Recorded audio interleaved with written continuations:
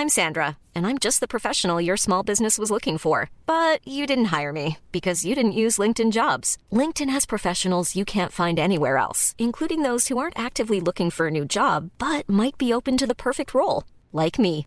In a given month, over 70% of LinkedIn users don't visit other leading job sites. So if you're not looking on LinkedIn, you'll miss out on great candidates like Sandra. Start hiring professionals like a professional. Post your free job on linkedin.com/people today. Hey, Dave. Yeah, Randy. Since we founded Bombas, we've always said our socks, underwear, and T-shirts are super soft. Any new ideas? Maybe sublimely soft. Or disgustingly cozy. Wait, what? I got it. Bombas. Absurdly comfortable essentials for yourself and for those facing homelessness. Because one purchased equals one donated. Wow, did we just write an ad? Yes. Bombas. Big comfort for everyone. Go to bombas.com/ACAST and use code ACAST for 20% off your first purchase.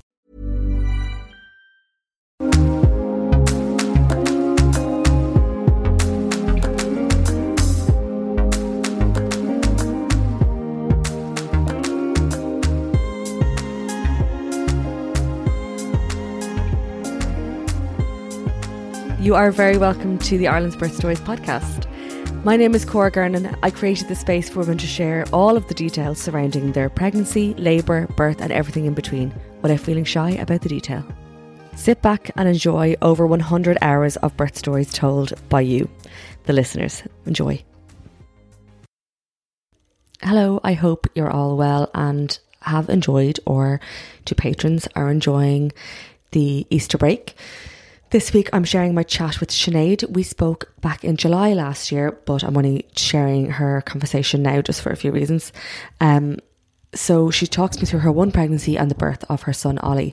So Sinead shares everything basically from getting her period at a very young age, how she suffered through that with a lot of pain, and kind of in a world of the unknown as she got her first period at a very young age.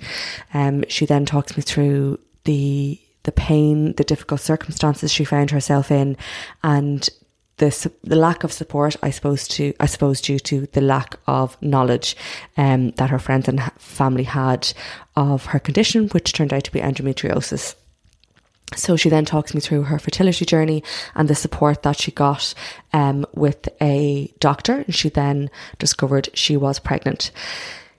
Sinead's labour and birth experience was really mixed. She had some really amazing, strong support in many parts of her hospital experience, but there were a handful of people, if even, that really changed that experience to something that didn't need to be. So although she did have an epidural, they did need to bring her into surgery and used a forceps to help bring Ollie down the birth canal. But that's not really where the lack of support was. It was postnatally as well. So she did want to breastfeed her baby, but she wasn't given the support both by the midwives and also the lactation consultant, who she requested to see a number of times. Something that I really want to mention is Sinead reached out to Maria Saunders, who is a specialist with anything surrounding birth trauma, and she has not only helped Sinead in the past, but she has helped a lot of my guests. So I'm going to tag her in the show notes, and I really urge you to get in touch with Maria if you feel like you need support in that area. So thank you, Sinead, for sharing your story. I really appreciate it, and I hope you all enjoy the rest of your week. I'll chat to you on Monday with another episode. So Sinead, you are very welcome to the Ireland's Birth Stories podcast. Thank you very much. Will we just start with a little introduction to you and your family, and then we'll start talking about your first birth? So my name is Sinead. I am married to Peter, almost 5 years now, next month. We are from Laois, and we have one little boy called Ollie, who was born, he's the OG lockdown baby. He was born the 8th of March 2020. Okay. So will we talk about conception? Was your pregnancy with Ollie planned? Yes, it certainly was. I suppose my history in terms of like menstrual history and stuff was complicated. I got my period when I was really young, like 10, which I'm pretty sure is just really unfair. But yeah, and it was never kind of straightforward from the start.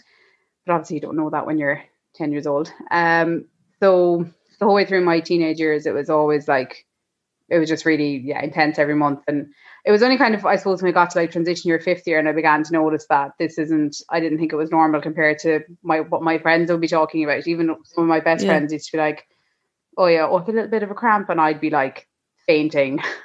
I'd go home for lunch in school, and I mightn't come back for a couple of days.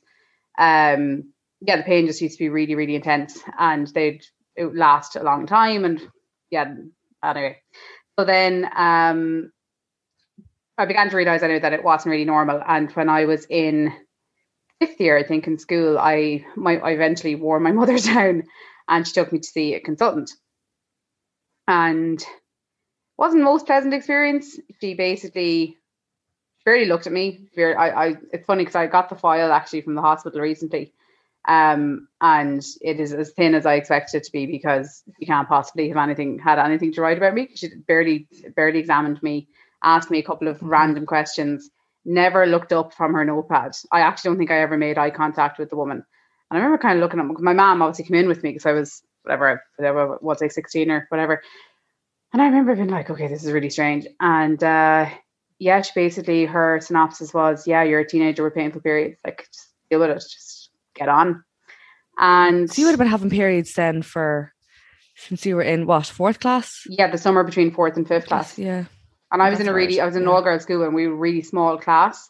There's only like 11 of us in my class, and I think in like 5th class or something, one of the other girls had her period. But like, I just remember like being out in the middle of the hurling pitch playing a camogie match and like doubling over in pain, and then being so embarrassed. And I just got my mom to tell the teacher what was happening. So like coming to one school match and having to get my mom to tell the teacher what was after happening and all of this kind of stuff. But it kind of had a knock-on effect, I suppose. I kind of pulled out of any sports that I was involved in. I didn't want to kind of go on with them, and it became a nuisance really with school and stuff. I wasn't one for missing school. And then just like, even my dad used to be at home for lunch when I'd go home. I lived right beside school, so I was allowed to go home at lunchtime.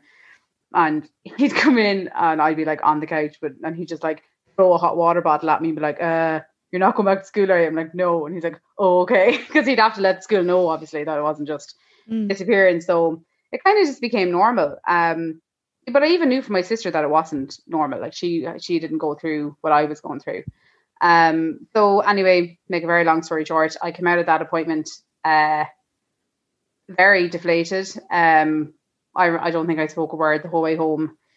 And I don't, like, my mom is the best in the world, but comes from a generation where, you know, you did just get on with things or whatever. And I think in her head, she was like, right, I've taken her now. Like, that was the box checked. And, you know, I was 16. I didn't know how to go about even getting a second opinion. I'm from a small town. My mother was the caretaker in the health centre where I was going to the doctor. And I was like, if I go for a second opinion, she'll surely find out. So yeah, I kind of just dropped it and got on with things. Went on the pill before my leaving cert because I was genuinely afraid that I would miss my leaving cert if I didn't.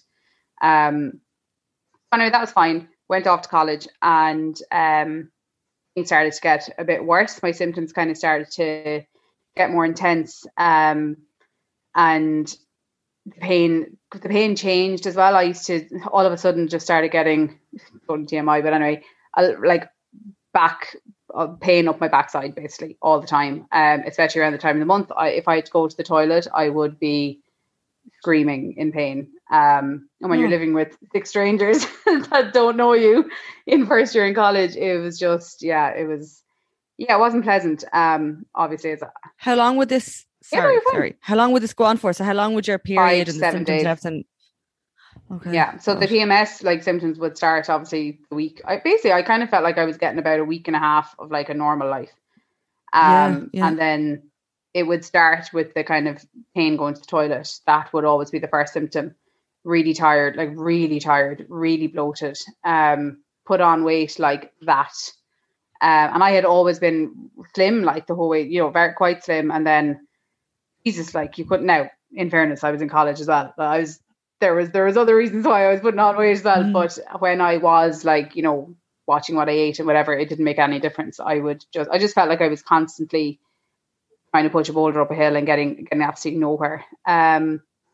So anyway, I was in college, and I remember I remember one particular incident where I was coming home from college and the period pain was so bad get to my house, you had to like walk down a hill, and there was a house in front of us with a group of lads from Kerry that used to live there. They always had a Kerry flag in the front room. And I just remember one of them waved at me, and I was like, oh, okay, if I faint now, at least someone will see me. And I was just trying to get to my house without like keeling over. And it was a Friday afternoon and everyone was like heading home and they're all out with their cars. And I was just like, oh God. When I got into the house, my housemate opened the door as I arrived, and I was just like bent over, and she was like, what is happening? And that was one. And then I think the next really bad one then was sitting in a lecture theatre. I can still remember the code of the room and everything. I will never forget it as long as I live. And the lecture was going on. I couldn't breathe. I was in so much pain. And the lecture ended. And I just had tears like streaming down my face. I was in so much pain. And my housemate was sitting beside me. And I was in second year at this stage, I think. First or second year. I think I must have been second year. And my housemate was like, what? I had to pretend I pulled a muscle in my back because I couldn't actually tell them what was hurting. And the lecture theatre cleared out. Thank God it was a Friday. There was no other lectures coming in. It was the afternoon. And doctor had to come down and like give me an injection. Oh God, when I think about it. Anyway, give me an injection, and then I went back up to the doctor's office, and she was like, okay, tell me what's going on. And she is the first person, Dr. Sheila Fitzgerald in Limerick, UL. She's surely not there, I don't think anymore, but anyway, she was the first doctor to ever actually ask me like and properly listen to me when I told her what was going on. She was like, this isn't normal. And I was like, okay. Right, so what do we do about it? So she's like, I'm going to do your bloods. So she took my bloods. That was fine. I head off on my merry way. And then sometime the following week, my sister was working in the college at the time, and I was in her office, which was directly below the medical centre. And Dr. Fitzgerald rang me, and she was like, are you still around? And I was like, yeah. And she said, would you mind meeting me? She said, I just need to talk to you about your blood results. And I was like, Jesus. I was like, yeah, of course. So we actually met her in the stairwell of college, and she was like, listen, your bloods show that you have, I would think you have polycystic ovaries. And I was like, okay, I had no clue what that was.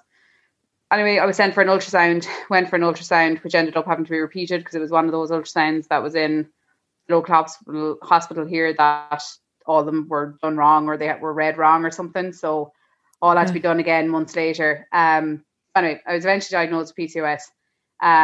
With the hormonal imbalance kind of being the main thing. And then I was put on the pill. I was put on Dianet, and I was on Dianet then for years. And it certainly did stop, like, help the symptoms, obviously, because you're not having a normal cycle. But yeah, but I never felt like something in me was always telling me that wasn't the full story, although it was certainly part of it. Some of the symptoms I had, they definitely were kind of checked off with PCOS. So kind of just stayed on the pill then for years. And then when I was in my kind of mid to late 20s, I kind of said, oh, do you know what, I'm just going to come off it because give my body a break from it. And then by the time I wanted to go back on it, Dianet was gone. I couldn't get it anymore because of the rules for getting it had changed. Something got to blood clots, so I didn't qualify for it anymore. And we tried a couple of other pills, and none of them agreed with me for various different reasons. So I was just like, you know what, fine. I was engaged, I think, at this stage, and I was like, you know, if I get pregnant now, grand, I don't care. Yeah. But then slowly, surely, the symptoms all started flaring back up again. So anyway, we got married then in we got married in August 2016, and the following April I went back to college. So we had agreed that we wouldn't be trying for a family until I was finished. It was a 2-year master's program, and it was fairly intense. So we weren't going to take on any other stress other than that. So that was fine. And then we were at a family function in like the September, October before I finished up. So it would have been September 2018. And a relative of Peter's was like, oh, well, how are things? You planning on having family? Peter's sister was pregnant at the time. And I was like, oh, yeah. And she would have kind of known some of my history. And she was like, she's all about being proactive. And she was like, listen, there's this fantastic doctor in Dublin. I think like even if I know you're not trying it, she said, but like just to even go and get yourself checked out and see what he says, I'd really recommend him. So I was like, okay. So I went to him. So anyway, he was, obviously I was absolutely broke. We'd bought a house, we'd gotten married, and I was back doing a master's. I was like, I couldn't even afford the first consultation. I was like, I'm so broke. So I was telling my sister about it, and she was like, I said, listen, I'm going to leave it until April. I had work lined up for when the master's finished. And I was like, once I'm back getting paid properly, I'll go. And she was like, no, you're going now. And I was like, okay. So she very, very generously paid for my appointment. So she was like, you're not putting this off until April. Like, who knows what will happen in April. So so I booked to go to him in December of 2018. And I mean, as I said, like we hadn't been trying like at the time. So I wasn't really worried. I was like, fine. I suppose we hadn't been not trying either. And I wasn't on contraception. So, but still I was like, no, I'm stressed. Like, so I'm not going to be getting pregnant anytime soon. So I went up to the appointment, and the secretary said to me before we went in, she was like, listen, you're going to get an overload of information today. She said, but just take in as much as you can. And then when you go home and you read everything he gives you, like we're always on the end of the phone if you ever need to talk about anything. And I was like, okay, kind of so naive, hadn't a clue. So walked in anyway, and he's such a lovely man. And he was just like, yeah, so you have endometriosis. And he said, oh, wow. He was like, this is like straight away. And I was like, I felt like I had been like, the stuffing was knocked out of me. I was like, whoa. He was like, yeah, so I would imagine moderate to severe. After that, to be honest, I have absolutely no idea what he said. He was talking away, and I was asking questions. I was obviously listening and taking in a certain amount of it, but I was like, a part of me felt, I suppose in the actual appointment, I was a bit like, I have no idea what's going on here. And he was like trying to show me all this stuff about my cycle and this stuff he wanted me to go on, this treatment plan he wanted me to go on, and what it was. And I'd never heard of it before. And anyway, so that went on for a while. The appointment was a good hour long, and it was just like, I came out, I had an absolutely banging headache. And which my husband was just in there, like he hadn't a clue what to even say. And I was really angry. I was fine that day. I got home, I stopped at my sister's house on the way home, and I was I'd gone to the pharmacy, spent an absolute bucket load of money on everything I was to go on between supplements and then this naltrexone stuff I was to go on. So I'd gone there, and I was kind of very matter of factly, I suppose, going through everything with my sister. And she was like, are you okay? And she was like, and are you okay? Like, and I was like, yeah, I'm great. She's great. Like, we have an answer now. We know what's going on. Fine. And then the next day I woke up, and I couldn't stop crying. I was really upset. I was really angry, and I was angry at my mom, which I didn't expect because it wasn't her fault, but I felt like I knew I wasn't listened to. And I suppose that's one of my reasons for getting in touch with you to even go on the podcast, was if your daughter or your niece or anyone that you know is telling you at 15 years of age that they can't go into school for a few days every month because their period is so bad, you need to listen. It's not normal. And I don't hold it against my mum. We've had this conversation with her. But yeah, it did. Yeah, I was really angry. And that took a couple of days it was just before Christmas as well. I remember I was going out with my friends. And when I think about it now, it was probably my last time on a real session with the girls. I was just in a real daze. I just felt like one part of me was so relieved to finally have had someone actually be like, no, this wasn't normal. As much as Dr. Fitzgerald had kind of gotten me halfway there, I always knew there was something else, that some of my symptoms didn't stack up with PCOS alone. So it was nice in a way to feel validated and to feel kind of like, yes, finally someone has listened to me, and there's other women out there who have this. But the other side of me then, was just kind of let down, I suppose, to a certain extent, that it hadn't been caught earlier. But then, I mean, now that I know so much more about it, and you realise that it can take like 15 years to be diagnosed, it's just mental. Did you have a lifestyle change ahead of you then? I went to a dietitian as well at the time, just to there was some of the things that he had recommended that I wasn't, just in terms of diet, that I wasn't really sure about. So I went to a dietitian, and she was like, yeah, do this. So I found the combination of the advice from both kind of really, really worked for me. So It was December, so I started straight into like really high dose of vitamin D, really high dose of omega-3s, and like low dairy, low sugar, and low gluten kind of diet, which was fine actually. It was, my husband had IBS, and we had gone to the same dietitian when he had gone that like FODMAP diet and stuff, so we kind of knew like what to do, I suppose. So that was fine. And to be honest, like I was facing into the end of the masters, and I just had so much other stuff going on that I was like, right, we'll just plow on. And I kind of myself, the way it was that I was heading basically for a laparoscopy that summer, so summer 2019, to figure out these, because that's the only official way to be confirmed with endometriosis, is to actually have the procedure done, the keyhole surgery done, to see where it is. I mean, it was Dr. Boyle was pretty certain that it was going to be found on my bowel because of my symptoms. Yeah.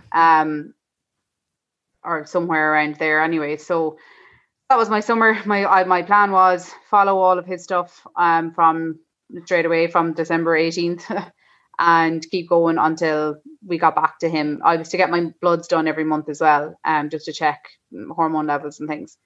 So that was grand. And then that's the way what my summer was shaping up, was looking at it. And I was like, right, that's fine. Just get to the end of the masters, get back working, and we'll get on with that then. That's fine. And then when was it? So June. Yeah, so Peter was correct in the Leaving Cert exams or the Junior Cert exams, something up in Cavan or somewhere. So I was at home here on my own, and it was near the end of the school year. Like, school was mental. We're both teachers. He's secondary school, so he was finished and he was correcting the exams, and I was in my first like proper job as a just after qualifying teacher. And I just wasn't used to the month of June in school. I didn't realise how insane it is between sports days and tests and standardised testing and all that. So I was just like, oh, I'm just wrecked, like just wrecked from getting used to all the coming and going and school tours and stuff. Peter was gone away and I was here, and I just remember I would wake up on the couch at like 11 o'clock, and I mean I would have been comatose for like 3-4 hours, which is not like me. I used to come in, I would wake up in my gym gear, but I would not have made it out to the gym at all, and I'd have like 10 missed calls off Peter being like, are you alive? Like, where are you? And I was like, sorry, I'm just really tired. And he's like, okay. That was fine. I had a million of those like EP Amazon cassette. Oh.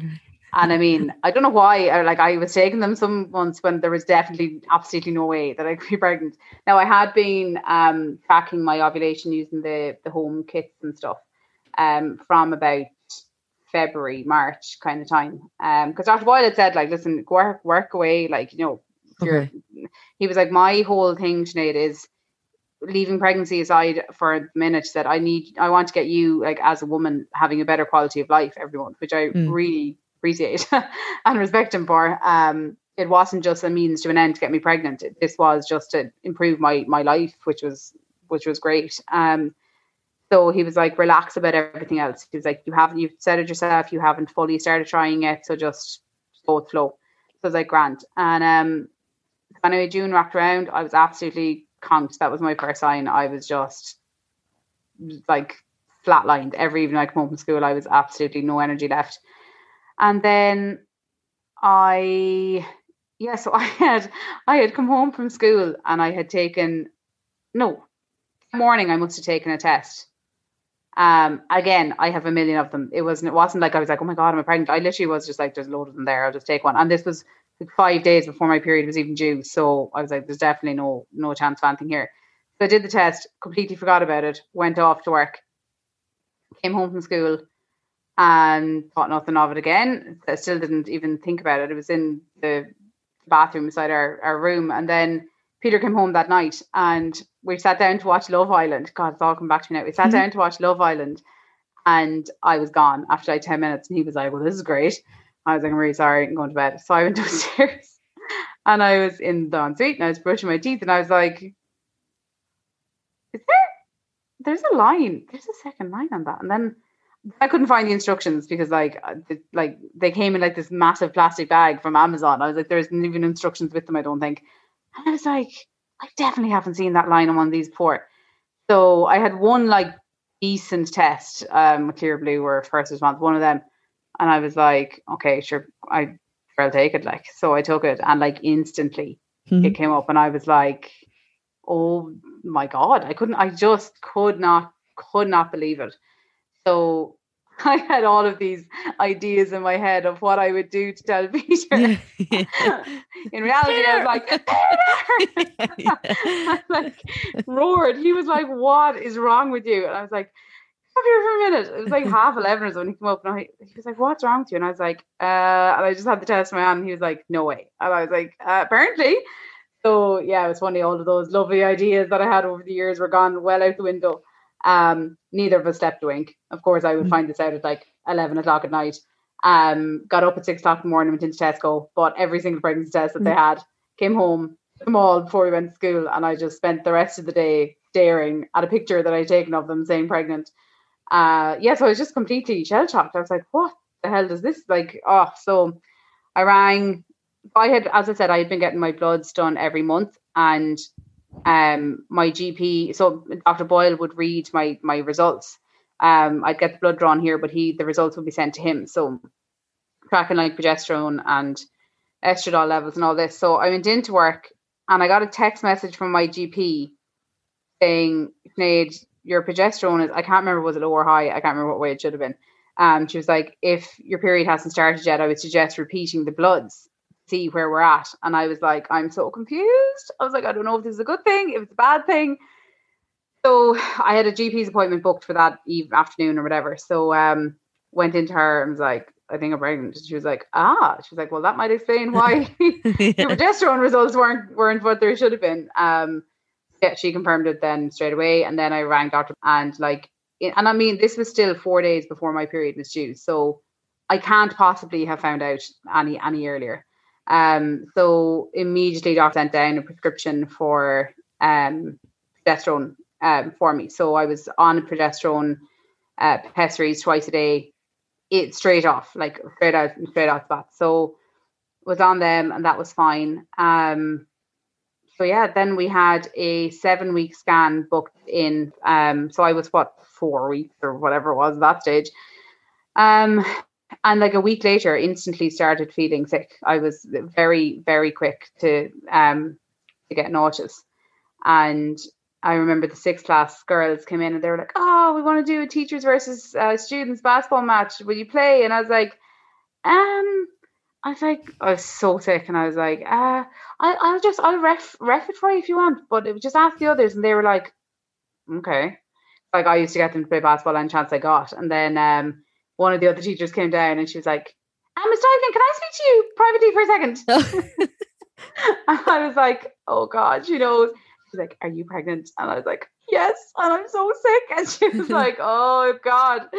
So she was like, when they came back and said that you weren't going to play basketball, I was like, there's something up. Something wrong with her. But so I told my sister, my parents were actually away, so it was actually grand. Didn't have to hide it from them.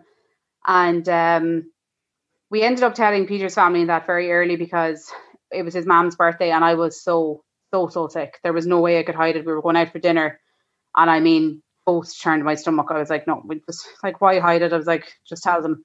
I was getting more stressed about trying to hide it for the night. So I had gotten bloods done again and sent them up to him, obviously checking HCG and things at this stage.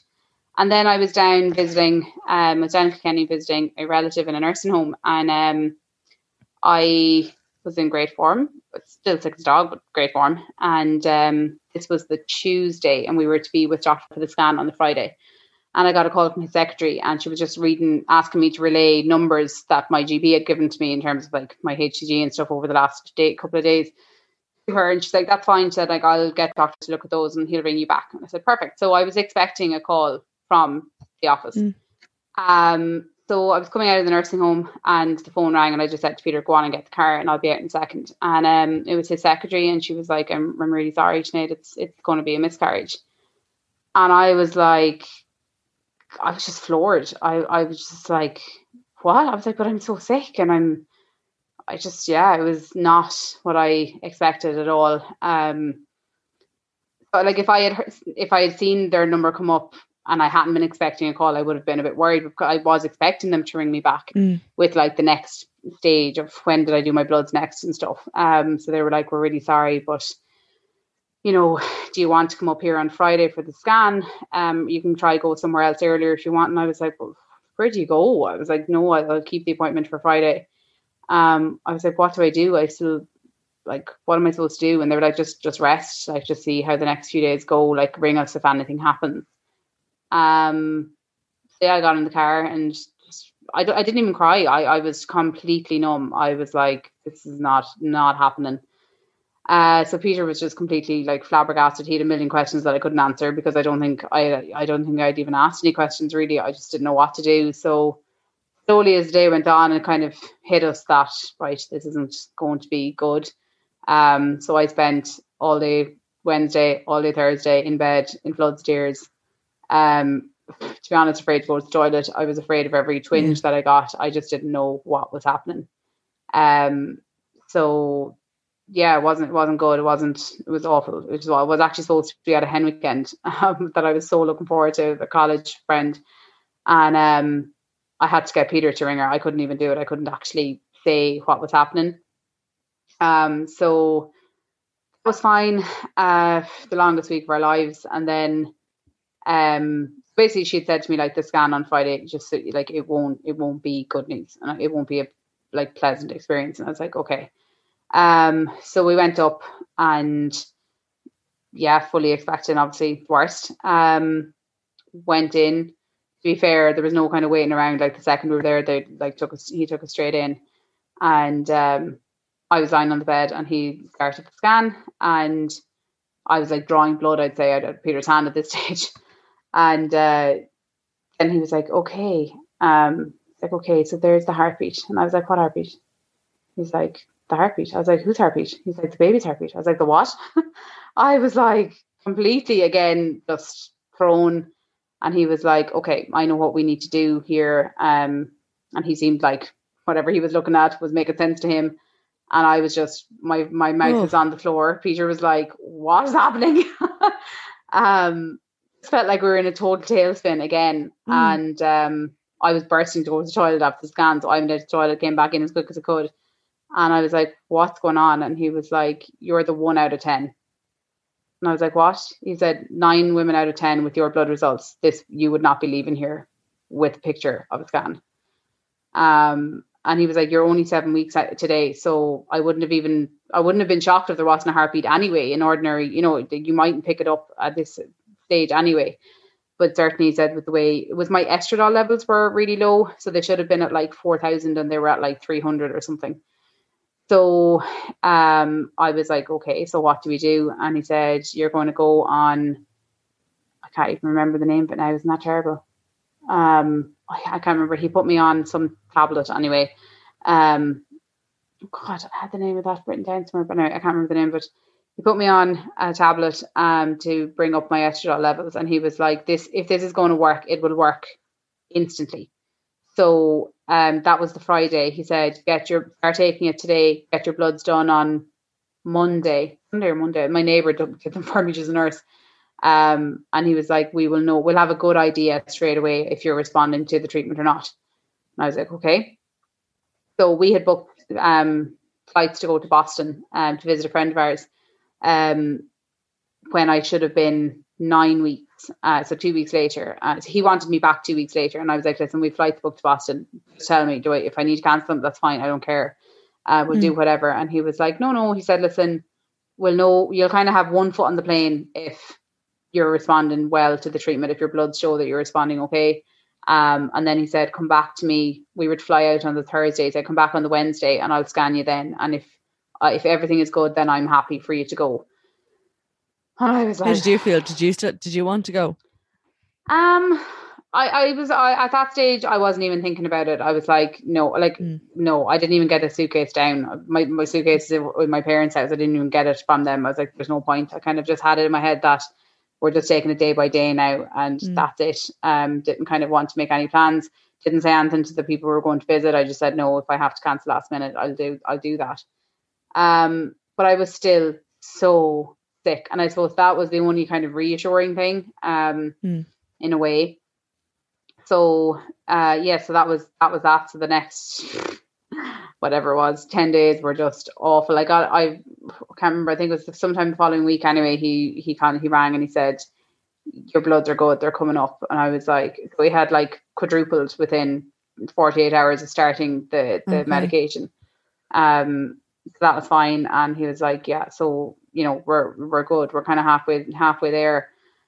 Then I went up for the scan on the whatever day it was, the day we were to fly out the next morning, 9:00 anyway. So we were up there and went in, and it wasn't him actually, he was on holidays, but it was his colleague. And she was like, okay, let's do this. So yeah, everything was fine. She was like, that's a totally normal scan to me for whatever I was, 8 weeks and 4 or 5 days or whatever. So she was like, go. And I was like, oh, but should I go? Like, would you go?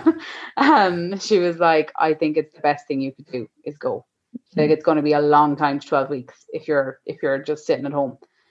And I was like, okay. So of course my mother, after I came home, was like, oh Jesus, I didn't think you should have gone. I was like, Mama, just stop. So it was funny because I was so sick, and then the day we were flying was probably the best day I had out of the whole first 18 weeks. I was expecting to be on the plane like in ribbons, but I was actually fine. The plane was actually really cold, and I think that really helped me because I wasn't like burning up and rotten. So yeah, so went and obviously told the people we were visiting because it was really obvious. And we were actually surprising a friend who's now Ollie's godfather. We were surprising him. He was on his J1 over there. So we had friends living in Boston, so we went to them, and then we surprised him, and obviously surprised him then with the news as well. So it was lovely. It was really nice. I was miserable for most of the trip. I was so sick, but so happy to be so sick. I was like, I'm feeling horrible, but I feel great at the same time. So yeah, it was lovely. It was really nice, and I was glad to be distracted for a while. So that was fine. And then got home. I would have been 10, 11 weeks at that stage, and then only had a week to wait, so it wasn't too bad. But yeah, I was very nervous, so still even going in, just to make sure, just to get over that hurdle, I suppose. So yeah, so everything was fine. And then second trimester rocked around and felt great then. Did you feel a switch then in your mentality that, okay, now I can go into like pregnancy prep mode, start to enjoy it a little bit more? I don't think I fully breathed, to be honest, until the 20-week scan, which was 22 weeks or whatever. I think I was still scared to a certain extent. I was really thankful to be back, and when September came around, then I was back in work, and school is obviously really busy, especially coming up to Christmas and that. And I was just completely distracted. I'd find myself even at the weekends or any downtime, I'd be like, oh, just a bit nervy. And then the doctor wasn't working in the doctor's surgery one day, so he sent me to hospital because he couldn't hear the heartbeat through that. I remember going into for one of my GP checkups here, because we're doing the combined care thing, and he was like, oh, bet baby's kicking around now. And I was like, no, I hadn't felt kicks at that stage, and I thought like I should have had. And he was like, oh, don't be worried. And then he couldn't. Then turns out the doctor wasn't working right. So that didn't save me. I ended up in the hospital freaking out. But I had 1 or 2 like trips to assessment unit for like reduced movements and stuff. But probably just like first time mother, psyching myself out. So we went public, and I was the team I was on. They were brilliant, and I didn't meet. I actually met the consultant a good few times, which I think is fairly rare. So yeah, everyone I met was lovely, and then came up to Christmas. Yeah, so my second trimester then I felt really good. Once the sickness stopped around 14 weeks, and then I had a bit of a relapse around 18 weeks. But then once I got over that, it was grand. I was fine the whole way through then. After that, everything was fine. I was going to like a pregnancy chiropractor just to kind of keep my body going. The only thing I wasn't allowed to do any strenuous exercise, so I had to leave the gym and stuff.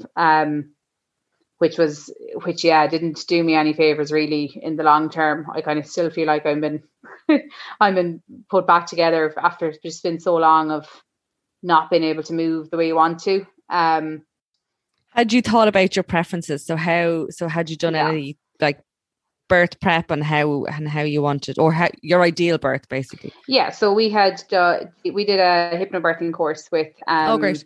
Yeah, we did it here with Brenda, O'Toole, who's Brenda, was Brenda your second midwife? Yeah, she was. Yeah, she was. Yeah, I was thinking I remember that. Yeah, so Brenda was brilliant. Like her class was so good, and yes, and I did some reflexology with Brenda, and yeah, it was just lovely. So my preference was I was like, I will go with the flow. I would have liked to just go as naturally as possible, with as little intervention as possible, and so I loved the hypnobirthing. I had the Gentle Birth app on every night. We would do the light touch massage. We would just everything, that she had recommended we did.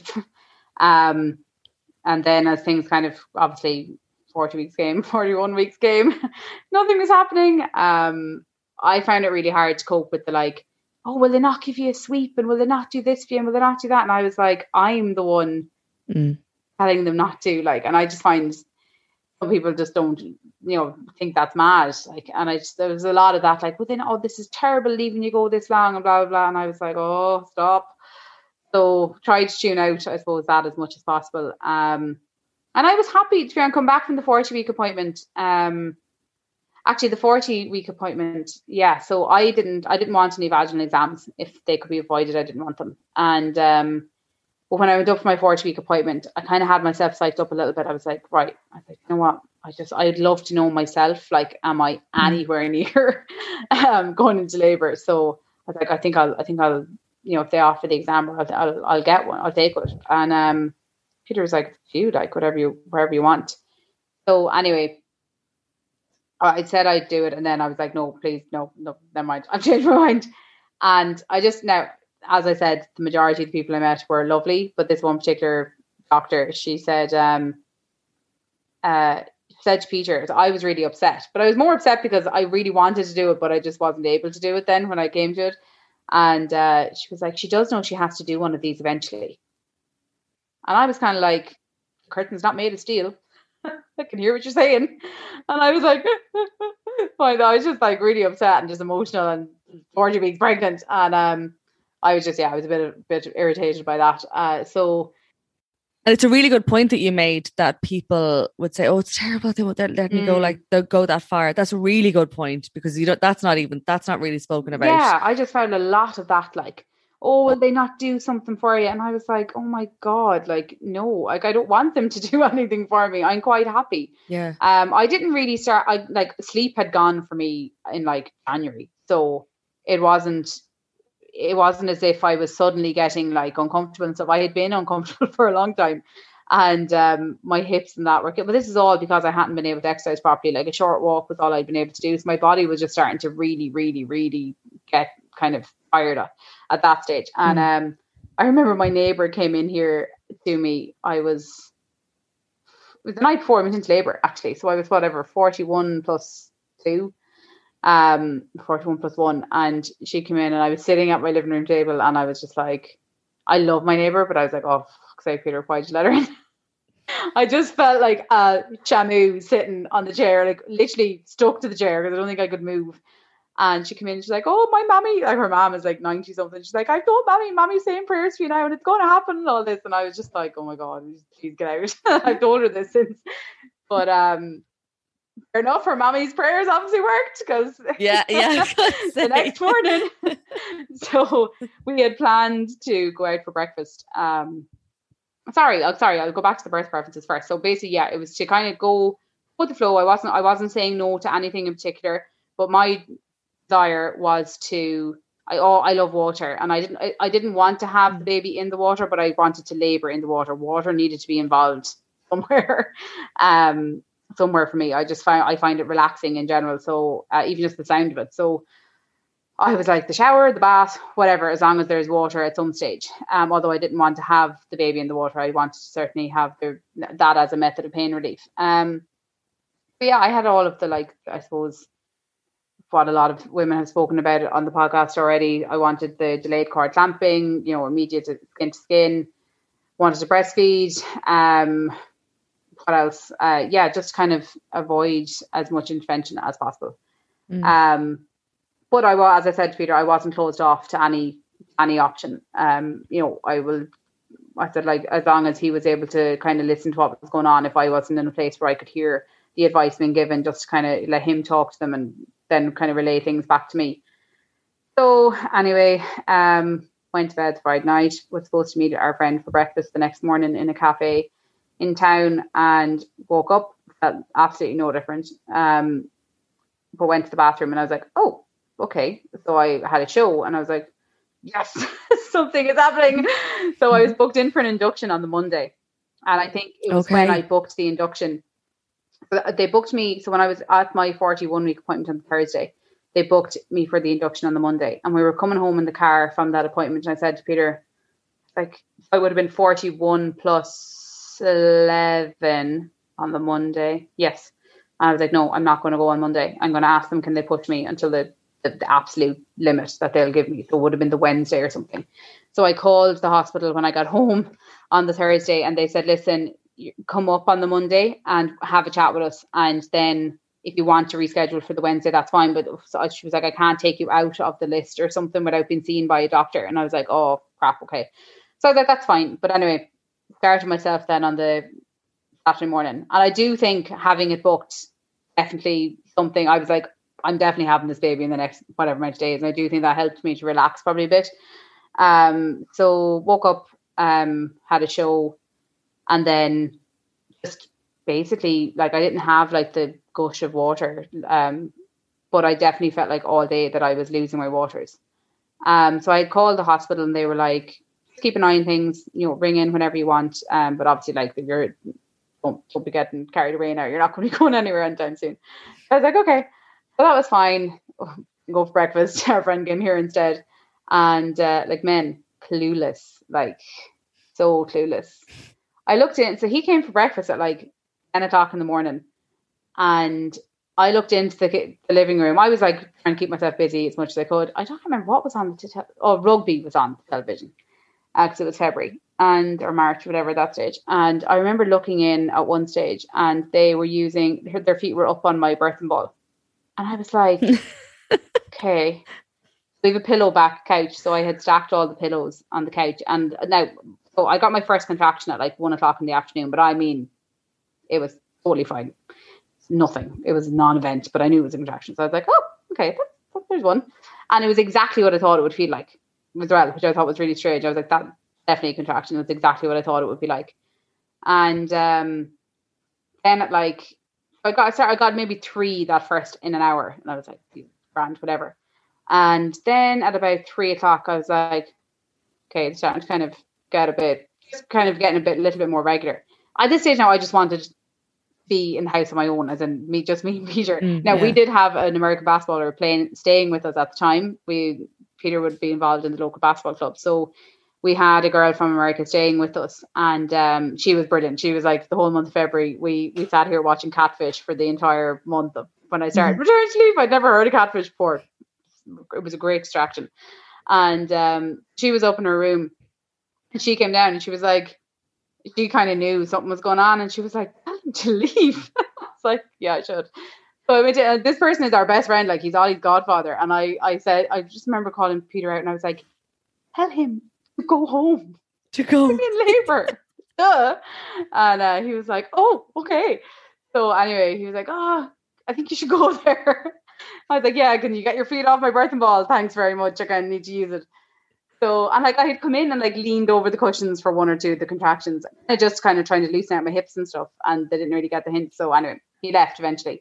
And pretty much straight after he left, I just said to Peter, like, I think you need to start timing these. I was like, they're getting a bit closer to, very definitely getting closer together. So started timing them, and then they started to get more intense. And like, it was winter, so it was like with the fire lighting, the room was lovely. Everything was really lovely and cozy. And I was like, I just kind of breathe and relax then. And then they started to get definitely more intense, but still manageable. Like, we'd laugh between contractions. We were just chatting and talking. I was so excited. I was just so relieved to have finally started and be on the way at that stage. And then anyway, 5 o'clock came and he was still timing them, and they were definitely getting more intense. And I had my mental birth on, listening to that. Completely forgot about my TENS machine. It never even came out of the bag. I completely forgot about it. I was on the birthing ball all the time and doing different like exercises, squats and whatever.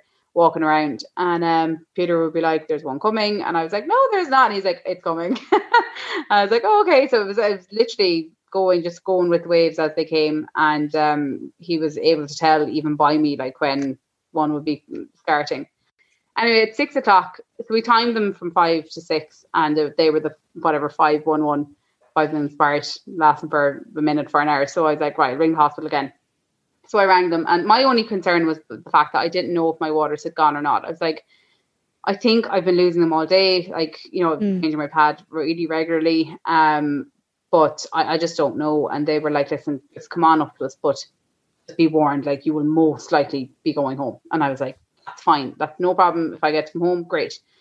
So I said, just for peace of mind, I just want to know where we're at. So rambled around the house for another while, and got into the car at like 7 o'clock, and everything was fine until we were stopped around Newlands Cross at a traffic light, and I felt the baby move in a really I just felt like really strange movement, and everything changed. It went from exactly what I always thought contractions or surges would feel like to somebody with a steel rod up my back.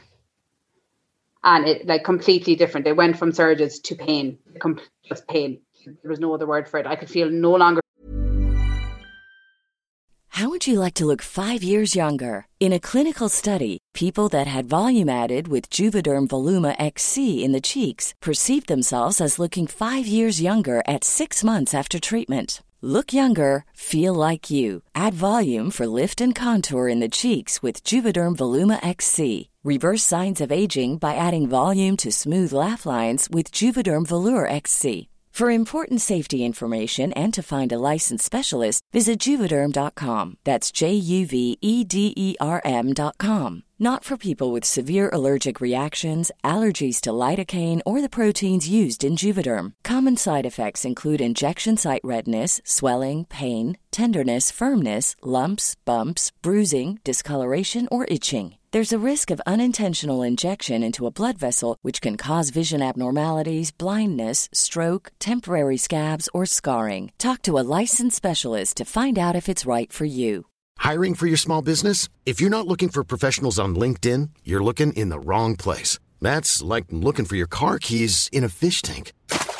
LinkedIn helps you hire professionals you can't find anywhere else, even those who aren't actively searching for a new job but might be open to the perfect role. In a given month, over 70% of LinkedIn users don't even visit other leading job sites. So start looking in the right place. With LinkedIn, you can hire professionals like a professional. Post your free job on linkedin.com/people today. Even when we're on a budget, we still deserve nice things. Quince is a place to scoop up stunning high-end goods for 50 to 80% less than similar brands. They have buttery soft cashmere sweaters starting at $50, luxurious Italian leather bags, and so much more. Plus, Quince only works with factories that use safe, ethical, and responsible manufacturing. Get the high-end goods you'll love without the high price tag with Quince. Go to quince.com/style for free shipping and 365-day returns. Cool fact, a crocodile can't stick out its tongue. Also, you can get health insurance for a month or just under a year in some states. United Healthcare short-term insurance plans, underwritten by Golden Rule Insurance Company, offer flexible, budget-friendly coverage for you. Learn more at UH1.com. Feel anything in my tummy, it was all up my back, and it was like my endometriosis pains just times a million. And I was like, what is after happening? And Peter was like, are you okay? And I was like, something is after happening. I don't know what's going on. But I said, now I did definitely start to panic a little bit, and couldn't breathe. I couldn't get, my breath was gone. I couldn't breathe in. I couldn't relax enough to get her breath in because they were starting to suddenly come back to back, the contractions. I got it out of nowhere. This was just in the space of a contraction. And I was like, what's happening? And you're sitting in the car. So sitting in the car, idiot. I should have been in the back of the car on all fours. I wasn't. I was sitting in the front. I had like my app in my ears and I was trying, but I couldn't get the breath back. I had lost it. And I was like, oh God. And as we turned into the Coombe, the rest of my waters definitely went. I was like, that's it.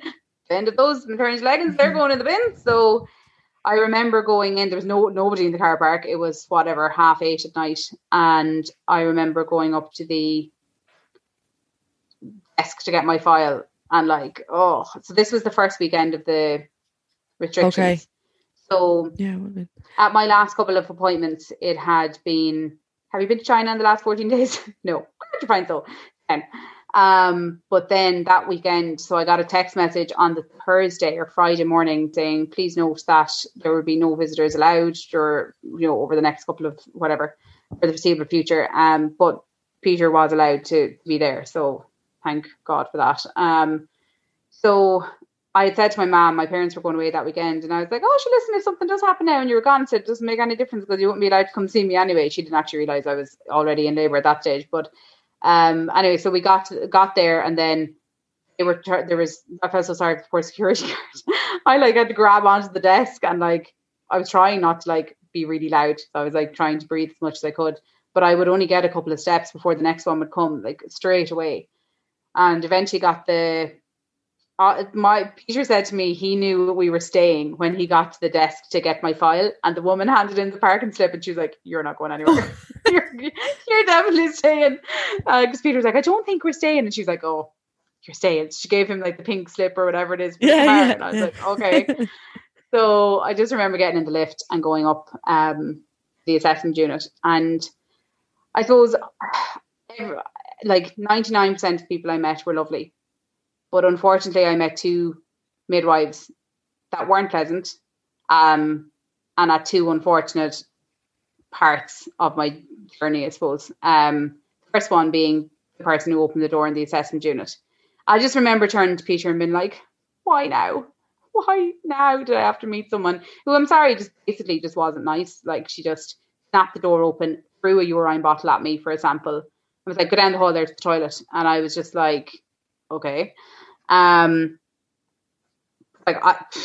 didn't even know at this stage, if I was giving her a urine sample, I had no idea of my body at this stage. I just felt lost in it all.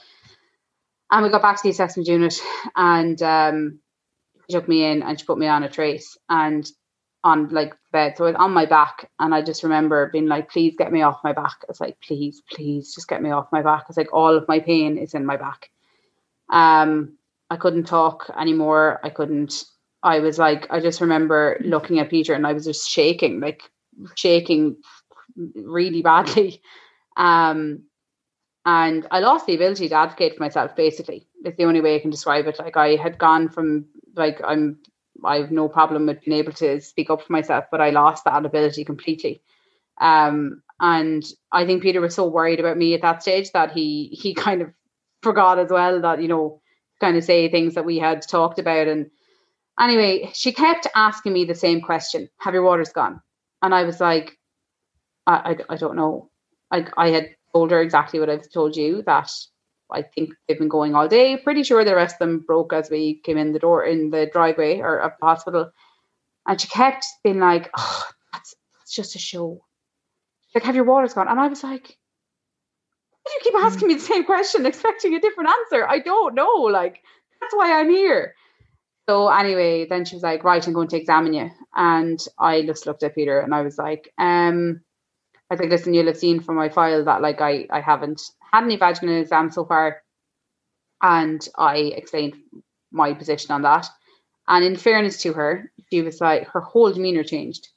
And she was really calm and really nice and really gentle. And she sat beside me on the bed and she was stroking my arm. And it was literally a different person. And she said, well, take it really slow and whatever. So she did the exam. And that was fine. Mm-hmm. I went to a different place. And when I kind of came to again, in the middle of all the contractions and whatever, she was standing at the end of the bed writing in my file. And she was like, I gave you a sweep while I was in there. Yeah. And I just felt, I didn't really know what to do with that information at the time, and I didn't have a chance to think about it because the next urge came and I was gone on it. But I remember just being okay, hang on to that information there, because that has to be dealt with at some stage. But yeah, then she pulled the curtain around me. Again, it's not made of steel. Need to remind anyone that works in the hospital. And I heard her on the phone to the doctor, and she was like, she's not even in labour. She's maybe a centimetre. And that's the exact tone of her voice. That's not me being dramatic about it. That's the way she was. And I looked at Peter. At this stage now, I was sitting on the side of the bed because I just wanted to get off the bed. I was like, let me off my back. I was like, please let me off my back. And I just looked at Peter and I was like, you have full permission to shoot me. If this is not labour, like, I can't do this. Like, I cannot do this. Is that this is nothing like what it was earlier. Obviously, I'm not naive enough to think it stays at that nice manageable level. I know you get to a stage where you know things are intense, but this was not the same feeling at all. And I was like, if this isn't labour, like, just literally shoot me. So that would have been somewhere between 8:30 and 9 at night. And for the next hour, I was on that bed, begging to be let off the bed. But they couldn't because the trace machine was on me. And this other midwife came in at one stage and she was like, oh, sleepy baby, sleepy baby. And I just remember being like, what does that mean? Can someone please explain to me what is actually happening and why I am still on this bed?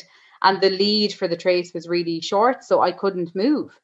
And like at this stage now, I was getting really being pissed off, and I was just the pain was just getting really, really bad. And my back, and Peter said I was like an arch at one stage, because like I was on the base of my head, like just arched in pain. And it was just going against everything we practiced. It was going against every natural instinct in my body. But I just didn't feel like I had a choice. Like I just, as I said, like I don't know what happened to me. It's like I was struck dumb. I was just going along with what they were saying. But there was this part of me that was like, you need to say something, but I just couldn't.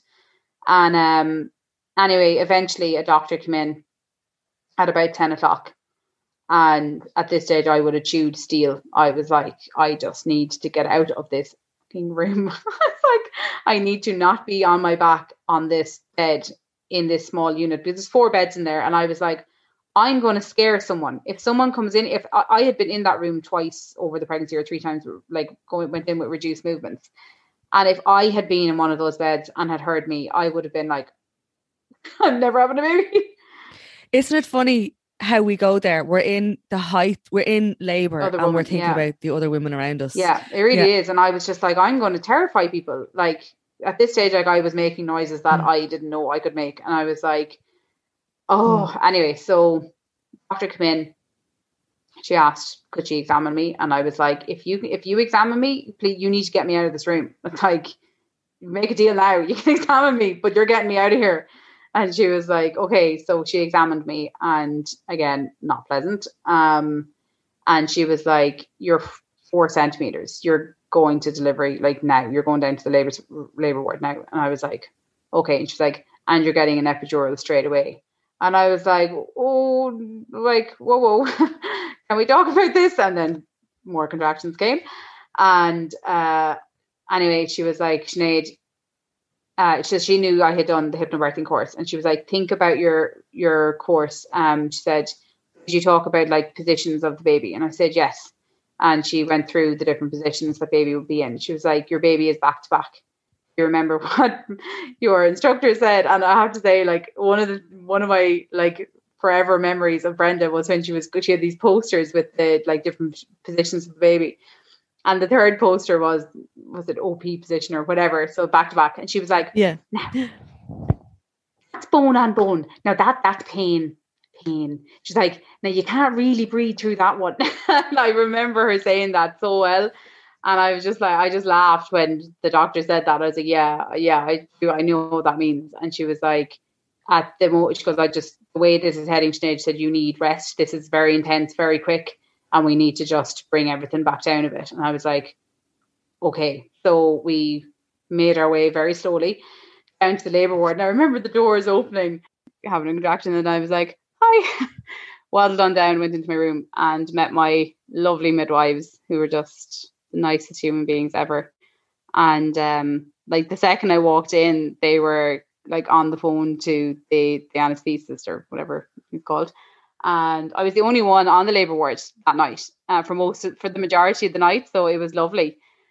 And like, God, it's just, I just find it so funny how, you know, we're so conscious and everything in general. And then I was like stripping off. I was just like, clothes needed just not be on me at that stage. I was like, nope, anything that could cause irritation had to be gone. And anyway, so yeah, I just, the anaesthetist or whatever you call him came in the room, and I remember one of the midwives like ripping open the gas in there, and I just said to her, I was like, I can't. My problem was same since the second it had changed in the car. I was like, I can't get my breath far enough into my body to actually use it properly. And she was like, okay. And she was so nice, and she was like, listen, we'll get you get the epidural, and you know, I at this stage was like, this isn't, it's as if I felt like it was an out body experience watching me go through all of this. And anyway, so doctor came down, and I heard the midwife say to him, coupling contractions. So, you know, it'll be a kind of a difficult one or whatever. So because the contractions are coming 2 at a time, it was hard for him to get the break, I suppose, in it to do it. But I have to say, this is where hypnobirthing really paid off for me. I mean, I don't even like injections, and the fact that I was able to get through that, like, I didn't find it horrendous. Like, I mean, I just remember I put on the track, and the heat in the room was the other thing. I just remember everything was so warm, and they got me into the position, and Peter sat on the ground and like pulled my arms forward, like kept me in that position, and we just kept listening to the track I had in my ears. And that was, I have to say, there and then that paid off. I was like, I didn't have I had as far from the experience I wanted as possible, but it definitely had its benefits at different stages. So at this stage, everyone around me was lovely. Like, they couldn't have been more supportive. So got the epidural, he left, and I literally within like 45 minutes, I felt like, oh my God, I just felt like I came back to myself. I could finally breathe again. And I remember the woman that I had seen at the door of the delivery suite when I came in, she walked in, and she was like, hiya. And I was like, oh, hi. He's like, were you the lady at the start? She was like, yeah. I was like, I'm really sorry. I was making some turbot. She's like, don't be worried about it. And they were just so lovely, like so nice. And so I had my midwife and a student midwife, and they were just so nice and friendly, and it was lovely. Like, they turned the lights down, and we had a playlist on of music, and we were just chatting away, and like, she was changing my position really regularly. Obviously, she knew what my preferences had been originally, and that they were kind of gone south at that stage. So but she was like, change my position as much as we could. We're using the peanut ball, and yeah, I got a lot of rest, and I finally felt like, okay, I could get my energy back to actually get through the pushing stage then. So everything was kind of going along as normal. Well, whatever as normal is, but it was going on fine. And she checked me a couple of times, and then she asked, could she bring in the more senior midwife? And I was like, okay. So she came in. At the time, I didn't know why. It wasn't until afterwards that I found out what was after happening. So the midwife came in, and they were asking me a load of questions, and I was like, no, because I felt nothing. Like, I couldn't feel anything anymore. Yeah. And that was grand. And then the student midwife went on her lunch at whatever hour of the night, and when she came back, she was like, what's after happening here? She was looking at my file. So I'd gone from 4 to 9 centimeters in an hour. And okay, because they were all like, oh, this is going to be like, you know, tomorrow's shift now will be seeing this baby like born or whatever, because this is whatever 2-3 in the morning, well, 2 o'clock in the morning. So at 3 o'clock I started to push, and yeah, I just never felt like I got into the groove of pushing. I suppose coached pushing and all that wasn't exactly what I had been prepping for. And obviously when you can't feel your body, I just never felt like I was making much progress. And that turns out was exactly kind of what was happening. That I'm sorry, I have it written here after I did the reflection thing. It's like the doctor was called, so she said there's like spines or spindles, she called them, like in I don't know, somewhere in your pelvis anyway, and that he was kind of getting stuck there every time. Well, obviously I now know that he didn't know at the time, but he was getting stuck there and he couldn't kind of get past that. Now, she said a lot of this was his position as well, was because he was back to back and it just wasn't, I suppose, optimal. So I was pushing for an hour and we weren't making much progress. And they asked, could they give me an episiotomy? And I said, yes. So that was fine. They did that. And still nothing was happening. And then I remember at this stage now, the epidural was starting to kind of wear off a bit. And I had started to use the gas and air just every now and again, just to kind of keep me going. And while my midwife was on lunch, I had another midwife come in. And as I said, the two midwives I had were lovely. But this third midwife who just covered the lunch break, do you know when you just click with somebody? Like, not that I didn't get on with the other two, they were lovely. But this girl was I just felt like I'd known her for years. And she was really nice. And for some reason, I kind of looked to her a little bit for kind of guidance through it. And she was great. And loads of midwives came in to help me kind of with the pushing and stuff. And yeah, wasn't making any progress. And then next thing I just remember, the doctor came in and then the senior reg came in. And I was like, okay, we're one step away now from the consultant rocking in. So they just said, listen, we need to use an instrument. And I was like, what? If you had asked me to write down what my absolute nightmare would have been, was episiotomy and forceps. And that's exactly what I ended up getting. I think it was just, we've all seen a forceps. Like, I just was like, that is, to me, I was like, no way in hell is that happening. And when I heard the word forceps, I was like, no way. I said, no, give me a section. I was like, you're not coming near me with forceps. And the doctor was really like, oh no, Sinead, like I was begging her. I was like, no, I'm like, give me a section, please. Do not come at me with forceps. And they were like, oh, Sinead, like they kind of looked at me as if like, oh, you have this all wrong. Like, like this is much better for you in the long run. And, in terms of having a second baby, it'll be much better for you than having a section. And, section is a major surgery, and which I obviously know. But she was kind of taken aback that I really wanted to go for the section and kind of skip the instrumental part. And she was like, no, this is definitely the better course. And the only thing is that we're going to have to take you to theatre to do it. In case it doesn't work, we want to be able to obviously move quickly, because there was at that stage, there were occasional decelerations in Ollie's heartbeat. So like, we just feel like we need to be in theatre. And I was like, okay. So within a couple of minutes, the room just got really busy. And I knew when the senior midwife came in, and then the junior reg, and then the senior reg, and I was like, okay, there's something happening here. And it was that other midwife that kind of kept me clued in as to what the discussions were. And next thing I knew, we were on the way to theatre, and Peter was on to get gowned up and stuff. And I remember I was a little bit scared now going up in the lift and stuff. And to be fair, they prepared me well. They were like, listen, the theatre is going to be really busy. There's a whole team in there. Everyone in there has a job. Like, don't be worrying. It's nothing unusual. And I was like, okay. So got in, and it was exactly as they said it would be. And there was the whole team of doctors waiting for the baby, and all the theatre staff, and that was fine. And then soon enough, Peter was back at my side. And I remember that midwife that had been with me for that short while, when all the discussions were going on around me, because I felt like so much of it happened around me and very little people spoke to me. She whispered in my ear, she was pulling back my knees like into my own hands so that I could hold them back myself in the lift. And she was like, you push, like you keep going in the lift as much as you can. You just push. And she says, you just never know. You might get there and you might need the forces after all.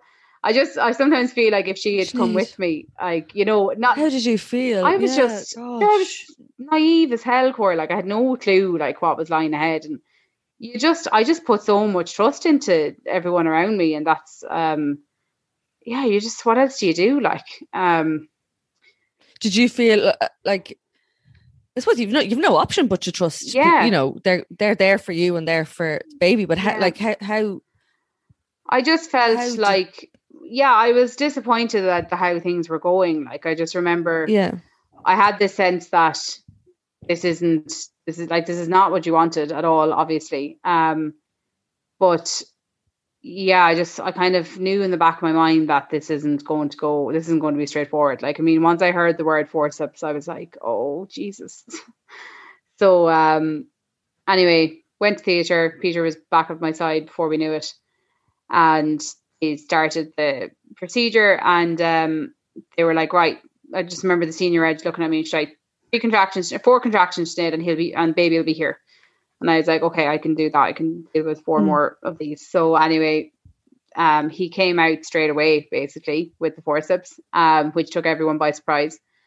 And in the process caused a lot of damage. So he was born, found out it was a boy, which was great. And so I was like, he was put up in my chest, but like only for a second. Well, for a couple of seconds. It was all a bit blurry now at this stage. But he was taken off then, and I didn't realise obviously at the time, but I had a massive hemorrhage, so I lost half my blood. And then all I knew was baby was gone, Peter was gone with him, and I was in surgery. So I was still in surgery. He was born at 4:38, and I was still in surgery at 6:05. And I remember they kept saying to me, are you still with us, Sinead? Are you still with us? And I was like, yeah, like, should I not be? I was like, yeah, why did you keep asking me that? And then I started shaking like really badly. And the midwife came up to me and she was like, you've lost some blood. So we're trying to do a repair because you've had a tear. And I was like, in my head, I was like, okay, well, I had the episiotomy and obviously, okay, I must have tore a little bit more. So then the senior edge came up and she was like at my shoulder, and she's like, you've had a grade 3B tear, which is quite significant, and we are currently just doing the repair on it, and you've also had a significant hemorrhage. And I was like, okay. And at that stage now I was getting very, very tired, and I was also devastated because I hadn't seen my baby since he was born.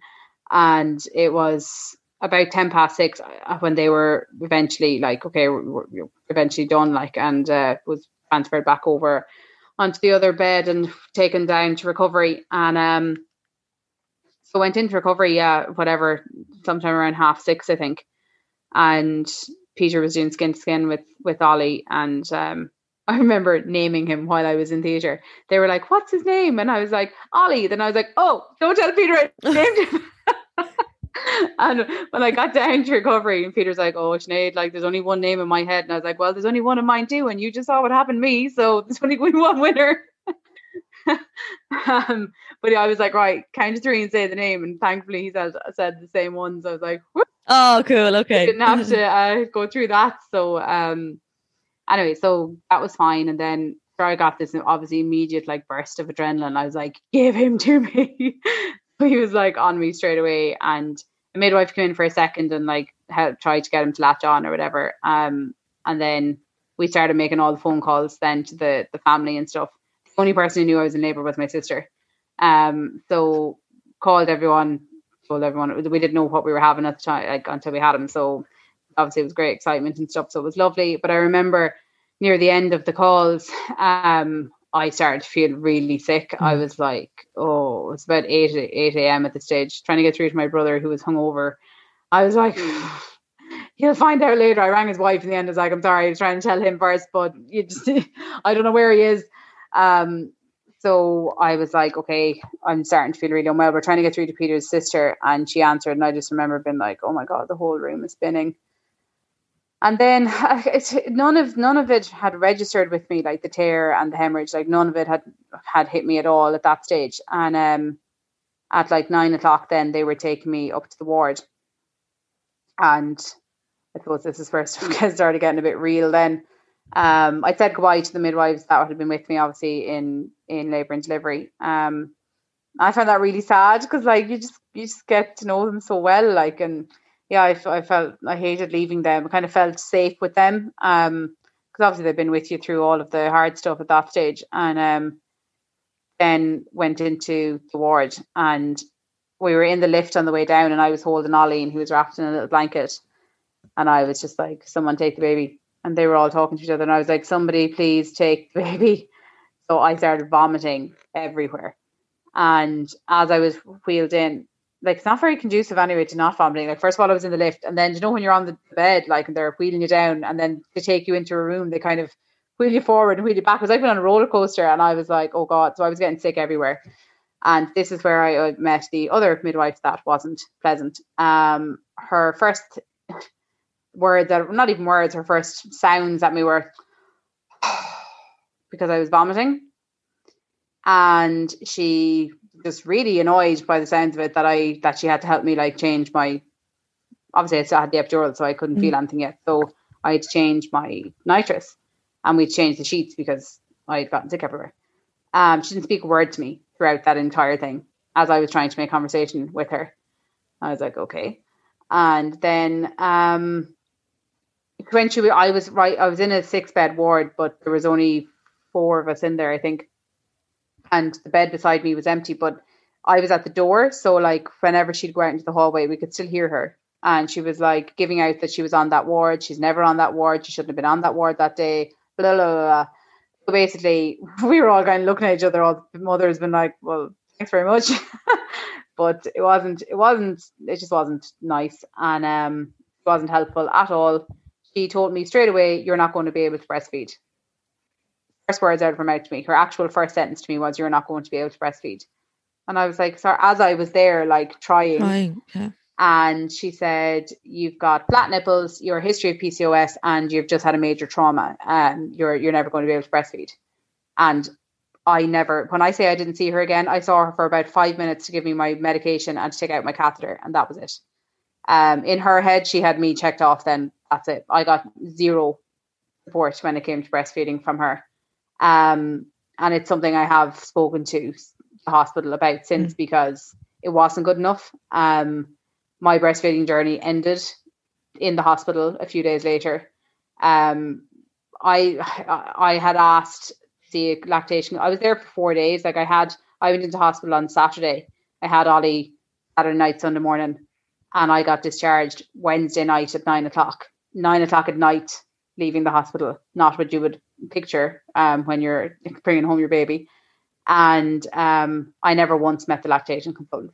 I asked every single day to meet her, and she never came to me, because it was something I asked in the reflection service. Was it noted how many times I asked? And they were like, we wouldn't record that information. And I was like, well, I said, I asked every day and I never met her. And they were quite taken aback by it.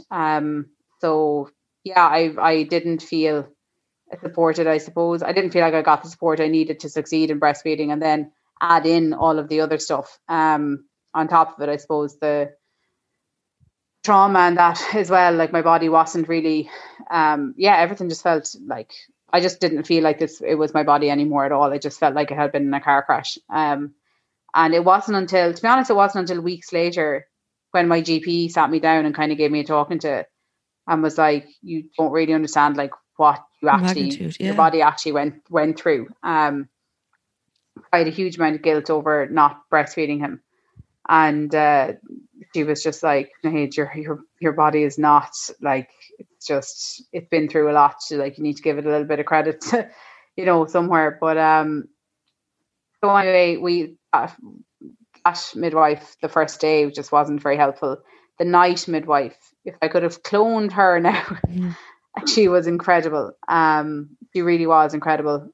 She was brilliant. She gave me great support. But I used to dread the morning coming then, because she'd be gone. And so anyway, the hospital stay was mixed, I suppose. Peter was allowed to come in, which I am eternally grateful for, because a week later he wouldn't have been. And my heart absolutely breaks for the women who've had to go through all of that alone, because I physically couldn't move between everything. I had some numbness left over for months actually afterwards, not from the epidural as such. I think it was my position for labour. It kind of flared up an old injury I had at the base of my back, and I had a lot of numbness left there, and that made it really uncomfortable, especially at the start. Kind of do anything, I suppose.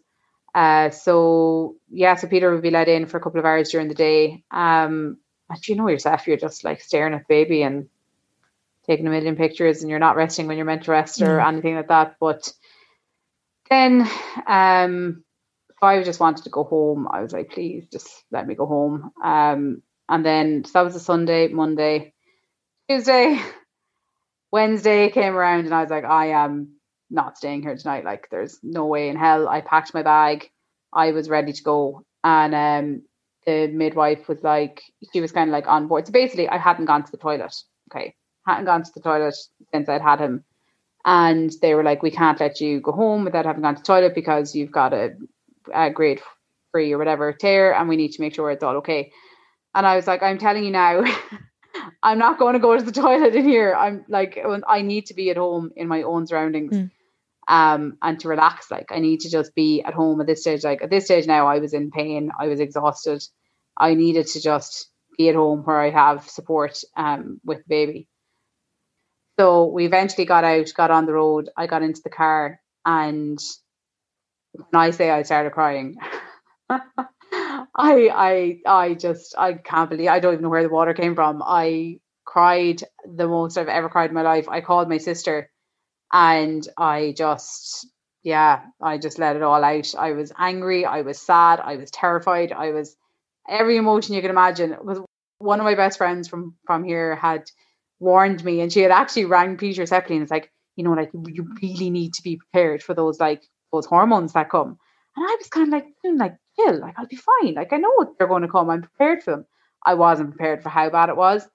And then Peter was like, by the way, so like, country is kind of going into this thing called lockdown, and I'm probably going to be finishing work tomorrow for at least 2 weeks.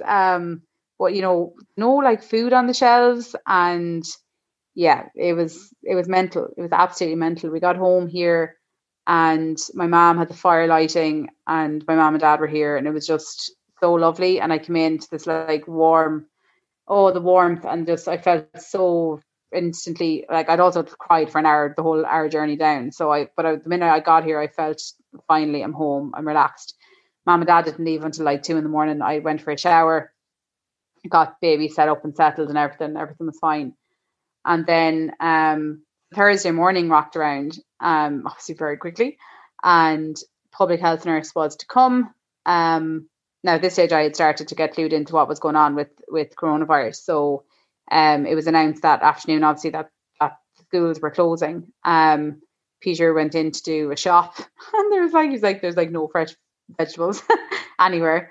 At this stage I had stopped breastfeeding, and we couldn't get formula. There was no formula left on the shelves. My brother drove from Naas, and my sister-in-law came from Galway with formula.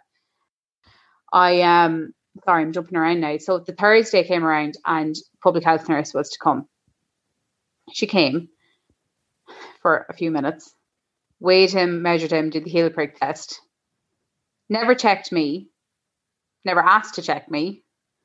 Left to go to coronavirus or COVID training, and never came back. And I've never seen her since. I was left with a green slip with her name. So it wasn't actually the woman I met, was actually covering for my public health nurse who was on leave at the time. So I got a green slip with my actual public health nurse's name and number. But it's just the number of the office, which when you ring it, it says, please note this voicemail box is not monitored during COVID. Your public health nurse has been redeployed. So that wasn't very helpful. But listen, they had their own stuff going on. I'm just saying, in general, was the reality for me. Was that there was their support wasn't there at all.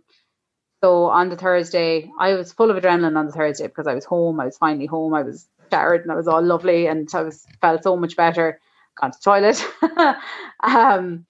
So I was full of adrenaline, never rested at all day. Brenda had called to see me, midwife Brenda, and she was so lovely, because I felt like not breastfeeding as well, that I was nearly letting her down because she had done so much prep, and she was like, I think she knew with everything that was going on, she was like, no. And she helped me then to figure out how to cope with not breastfeeding. And she was really good. And she was here for a little while. And then that evening, then I remember sitting down and one of our best friends called in, and I started to feel really unwell while he was here. And our other friends were coming at, as in just one of our couple, like, and their 2 children were calling in that evening at about 7:30. And I just remember sitting on the couch and I was like, there's something wrong. So the way I felt was that I kept asking Peter, was my face okay? And he was like, your face is fine, Sinead. He's like, what do you mean? I felt like my face was numb. And when I'd move my head to turn to talk to somebody, I just felt like it would take ages for my whole head to come with me, or my eyes to come with me. And I had myself convinced I was having a stroke, like absolutely convinced of it. And I kept Googling stuff, and I just felt really, really weird. And anyway, our friends came in and they were here, and Trudy, the girl that was living with us, the basketball player, she was here as well. And I was trying to be all like, whatever. And I just was like, oh, their little boy sat up beside me, and he was our page boy for our wedding, and he was like cuddled him beside me. And I just remember looking at him, and I was like, I need to go to the hospital, like, right now. And my friend, he was like, Sinead, are you okay? And I was like, no. I was like, there's something wrong. Like, I don't feel right. And he was like, okay, you need to go, like, now. And I was like, but, like, I can't leave Ollie, like. And they were like, we have him. He's fine. And we used to live with them when their little girl was only a baby. And but to be honest, it was meant to be that they were calling, because I left him, like, he was 4 days old, 5 days old. I left him with them, and I didn't think about him. I know that sounds terrible, but I knew he was completely safe. I trust her as much as I would trust, the most I would trust anyone. And there was nobody better that could have been there at the time. And so anyway, because I had the baby in Coombe, but I live in Portlaoise, so we called Portlaoise Hospital, and they were like, yeah, of course, like, come up. I was like, I didn't feel like I would actually make it to Dublin. So they were like, of course, come up to us. So I went into the maternity assessment unit there, and they were really lovely. And I had been drinking buckets of water all day, like, I wasn't dehydrated at all, but just really off. I can't even fully describe how I felt, but that was fine. Then, by complete coincidence, a consultant came in who wasn't there to see me. She was there to see a private patient, but she'd pop into the room I was in to get something out of a cupboard. Turns out Peter used to teach her son. I was literally sitting there with my head back, and I was like, of course he knows someone. Of course he does. And I was just like, just shut up. Just stop talking. Please just stop talking.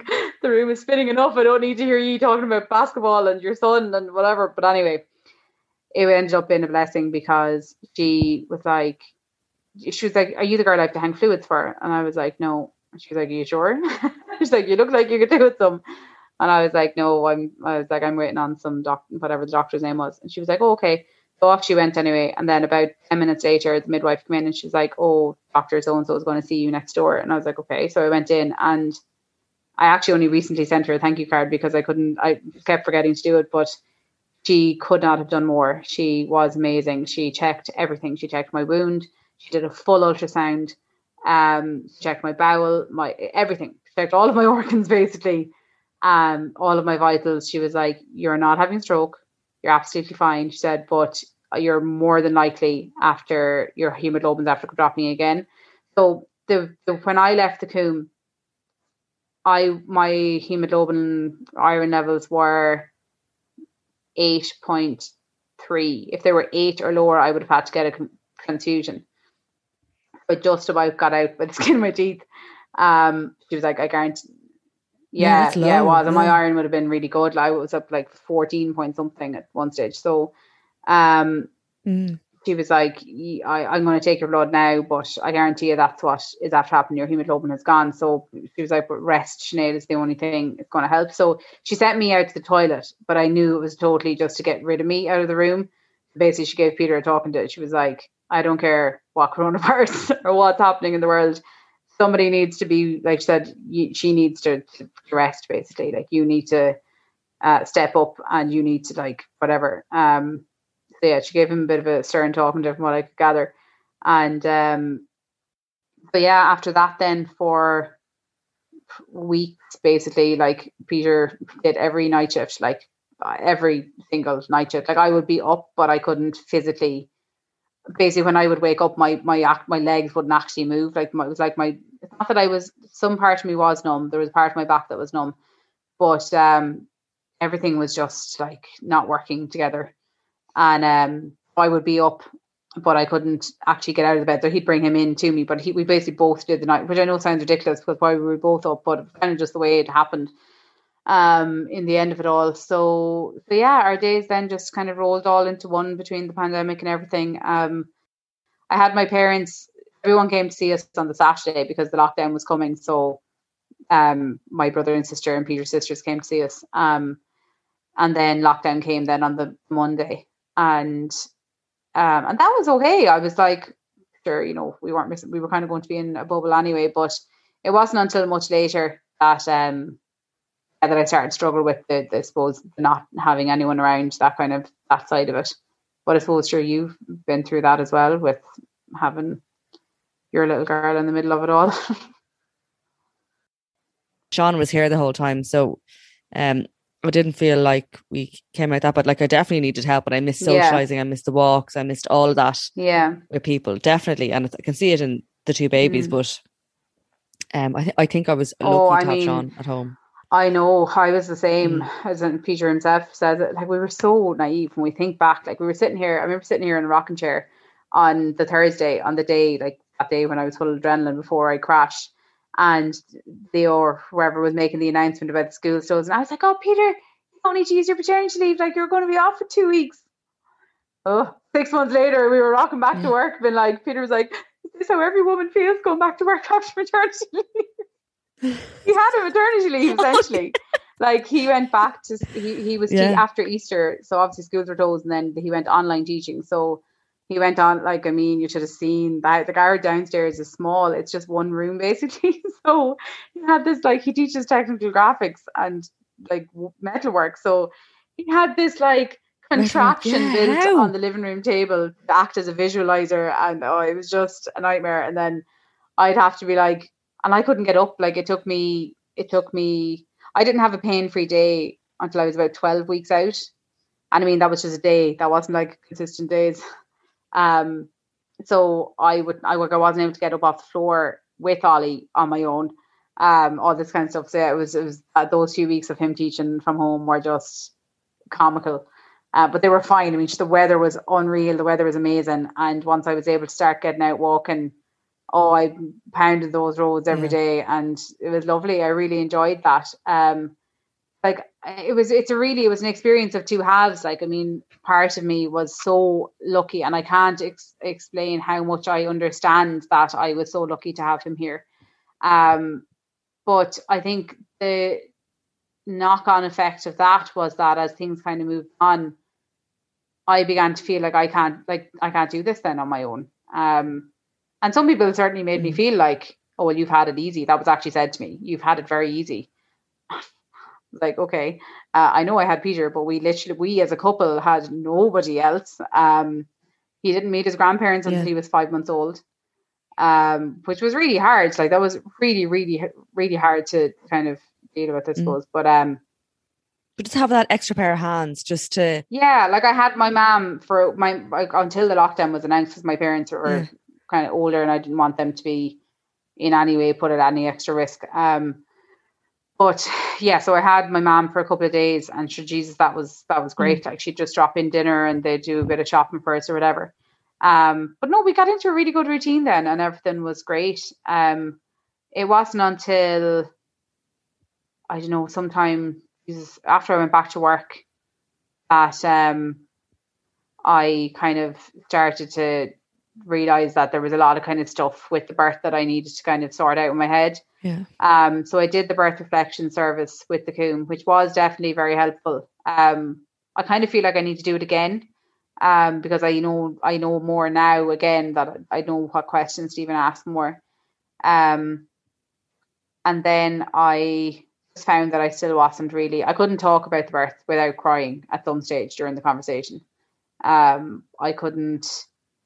had this huge, I suppose after doing so much of the hypnobirthing and the kind of positive birth side of things, I felt like, because I remember going to one particular class and like there was like positive birth stories only, like t-shirts and all this stuff. And I felt then that because I didn't have that experience that I couldn't talk about Ollie's birth. And I didn't want to talk about it then. I was like, as much as I was thinking about it all the time, I didn't want to talk about it. And one of my friends had called in out in the garden when you were allowed to last summer. And he had asked me like loads of questions, and I would only talk about it if I was asked questions. And I told her, and she had asked loads of questions, so she basically got the whole story. And a couple of weeks later, she told me she was pregnant, and I had a full-blown like panic attack, because I was like, oh my God, I should never have told you what happened to me. Like, I'm so sorry. And she was like, what is wrong with you? She's like, I asked you. I wanted to know. And I was like, no, I shouldn't have said anything. I'm so sorry. Like, I'm probably terrified. And she was like, calm down. She was like, that was me asking you. You weren't like volunteering the story. And I've just had this huge sense of, oh my God, like I've terrified her now. And she's a first time mother, and I can't believe I did that. And all this kind of stuff. So I didn't feel like I could talk about it at all. And, yeah, I suppose, to be honest, your podcast was one of the first things that made me feel like, okay, this is actually, every experience is so different, and to not be the only person who had their preferences go out the absolute window. It was kind of reassuring, I suppose. And sure, I blamed everything. Like, I was like, oh, it's the fact that I didn't exercise enough during pregnancy. Oh, it's the fact that I was so sick and I couldn't eat this, that, and the other. And I went through everything, like, in my head, kind of, every reason about why things had gone wrong. Not wrong, I suppose wrong. I mean, ultimately I have a lovely, healthy baby. But I ended up then doing some work with Maria from Restorative Birth. Yeah. So brilliant.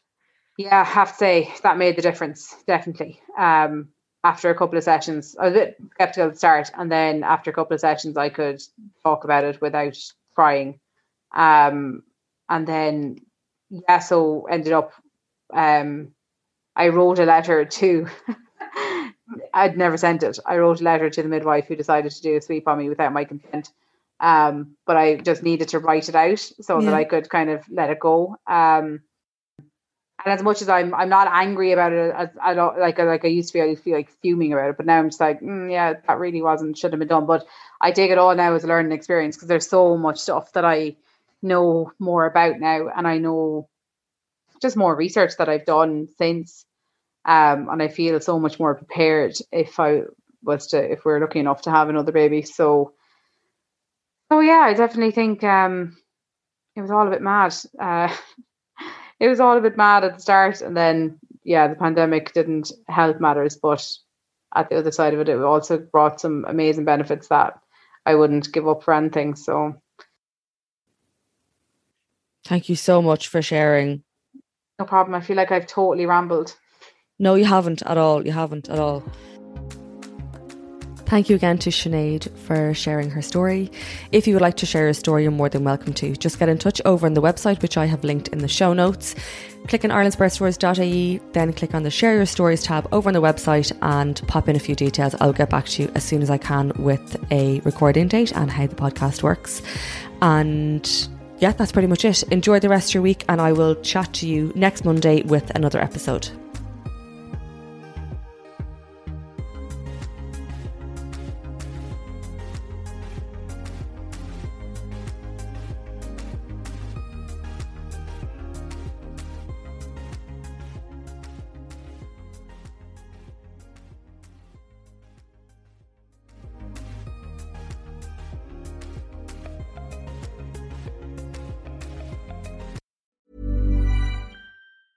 A lot can happen in the next 3 years. Like a chatbot may be your new best friend. But what won't change? Needing health insurance. United Healthcare Tri-Term Medical Plans are available for these changing times. Underwritten by Golden Rule Insurance Company, they offer budget-friendly, flexible coverage for people who are in between jobs or missed open enrollment. The plans last nearly 3 years in some states, with access to a nationwide network of doctors and hospitals. So for whatever tomorrow brings, United Healthcare Tri-Term Medical Plans may be for you. Learn more at uh1.com. Flexibility is great. That's why there's yoga. Flexibility for your insurance coverage is great too. That's why there's United Healthcare Insurance Plans. Underwritten by Golden Rule Insurance Company, United Healthcare Insurance Plans offer flexible, budget-friendly coverage for medical, vision, dental, and more.